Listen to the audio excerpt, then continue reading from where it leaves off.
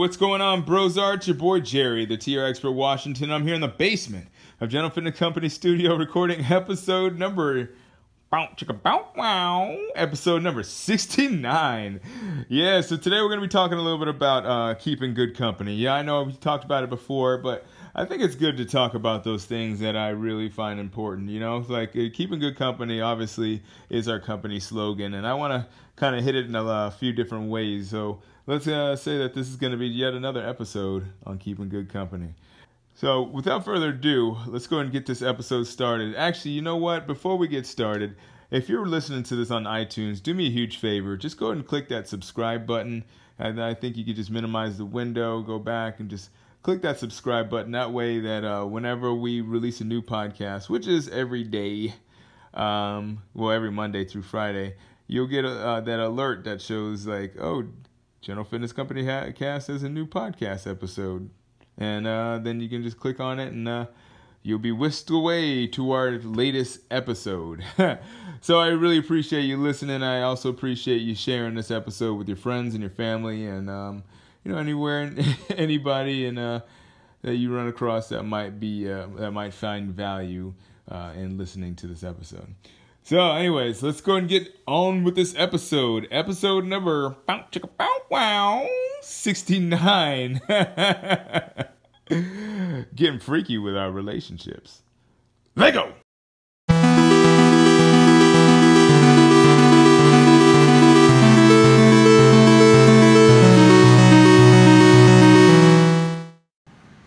So today I want to talk about keeping good company. You know, obviously it's the slogan for General Fitness Company, and there's a reason why that is. And, I think I've talked about it a few times, but, in studying sociology and trying to get a little bit of an understanding of why people do what they do, when I became a personal trainer, it was just like, I tried to understand, like, from a psychological perspective, it's a little bit different than it is in a sociological perspective. So the thing is that, like, if you understand how people are as a whole, you understand that after the age of 25, people don't make decisions the same way as they did when they're younger. They don't learn in the same way, and they have completely different neural pathways. They're much more developed, and you don't make those same connections like you did when you're younger than 25. So the thing is that after the age of 25, people learn by either osmosis or by massive trauma. So the thing is that, like, if you're learning from these two different ways, like, osmosis is one way. Obviously, that's my way, like, keeping good company.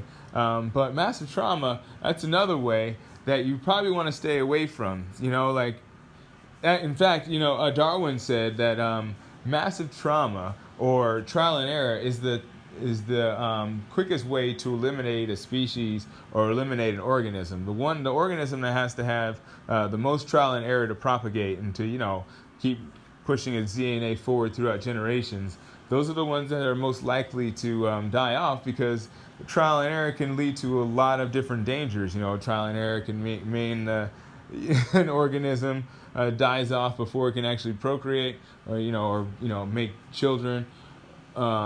Or it could end up having mutations because of some dangerous thing that happened that wouldn't otherwise happen if it had learned from other organisms before it, So trial and error is not exactly the best way to learn. Although it is an effective way to learn, it's probably not your best way. So obviously we'll go back to the first thing, which is keeping good company or osmosis.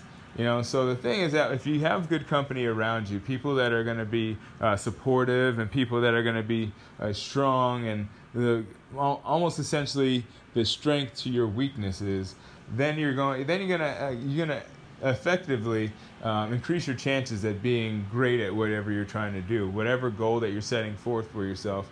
If you have good company around you, then boom, all of a sudden your next step is that you're going to be on your way to that goal a lot faster than if you just have people around you that maybe just entertain you, or people that you've just known for years that just happen to be around you.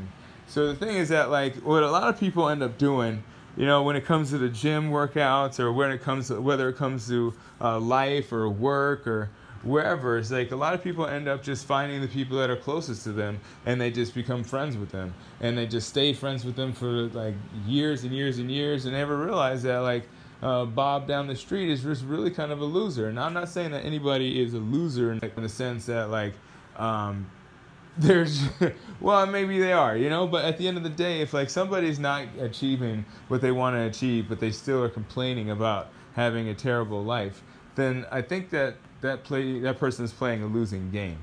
So like, you know, at the end of the day, like if your goal is to work out, stay in shape, you know, make sure you have good cardiovascular health, and you're not looking to be buff, or, you know, if you're looking to be super buff and you want to, you know, have ripped abs and have great it doesn't matter what your goal is. You know, if you're keeping the right company that'll help support you in making that goal, then you're doing the right thing for yourself. So that's just something that I want you to understand. Like this is pretty much across the board, not only in your gym workouts, because like I said, if you want to have someone that's just going to be there for you, so you can just make sure that you're accountable to your cardiovascular, and that, you know, maybe that you're doing some flexibility training every once in a while, then find some people that are kind of along the same lines and that are looking for the same goals in life. If you're like looking to be super buff, and you know, you want to have people that are talking about macros and micros, and those are the right people that you need to be hanging out with. You shouldn't be hanging out with people that are like sitting on the couch and eating potato chips while you're trying to get to your next level with your training. Or, you know, in another sense, like if we're talking outside the gym, you know, if you're trying to get to your next level in life, and maybe you're trying to buy a house, maybe your best idea is not to be spending time every weekend with people that are going out and spending like $50 to $75 to $150 a night or a weekend, you know. So like, just like, you have to make sure that the people that you have around you are aligned with your goals. So if you're setting goals for yourself, keep good company in the sense that you have people around you that are also kind of having that same, or that maybe if they don't complement what you're doing in terms of like, you know, if you're someone that is not a saver and you have people around you that are savers, if they don't compliment you in that way, yeah, make sure that you have people around you that can just be supportive in what you're doing in general. Because it's, I tell you, it's hard. It is hard. You know, I'm an entrepreneur, a solopreneur right now. Hopefully soon we'll get some people that are working with me. I feel like I can kind of feel it. But anyways, you know, the thing is that, like, at the end of the day, like, if you have people around you that are on the same level as you, or you know, or you know, have maybe had a little bit more experience than you, or maybe even some people that don't have as much experience as you. You know, maybe you can teach them a little bit and learn a little bit more about what you're trying to do by teaching people that are not, you know, quite as advanced or as experienced as you. Now, I'm not saying that you should totally take over what they're doing and try to be like be a mentor. Well, maybe you can be, you know, but I think at the end of the day, like, it's good to have people that, you know, you can learn from, and people that you can share experiences with that are, you know, maybe going through the same thing with you or as you, and people that, you know, maybe haven't done what you're doing yet, and you can kind of teach them the ropes a little bit, and they can get a little bit more from their experiences, because they can say they've seen it through your eyes, as well as you can gain more from that experience. You can gain more from your teaching experience, because you can say that you've mastered the lesson that you were supposed to be, you mastered the lesson that you would have learned from that initial experience. So yeah, that's what keeping good company, and that's just another angle of why keeping good company is good to, and not only in the gym, you know, to have people that are in the same level as you, or same people that are maybe not in the same fitness level, but, you know, at least have the same goals in mind, you know, because you can have some people that are maybe not in the same fitness level, but they have the same goals in mind, and so they're going to train in kind of the same way, and they're going to talk about the same things in respect to, you know, maybe their food intake, or, you know, what they do on the weekends, because somebody that's going to be shredding and like trying to work out in bodybuilding is not going to be talking about the same stuff as someone that is like doing just doing exercise just to stay cardiovascularly fit. So anyways, that's what I got for you today. I don't think we're going to go with the conclusion today. We're just going to go ahead and finish this off here because it's getting late. I got to it a little bit later on today because I was just, well, let's just face it, I was slacking.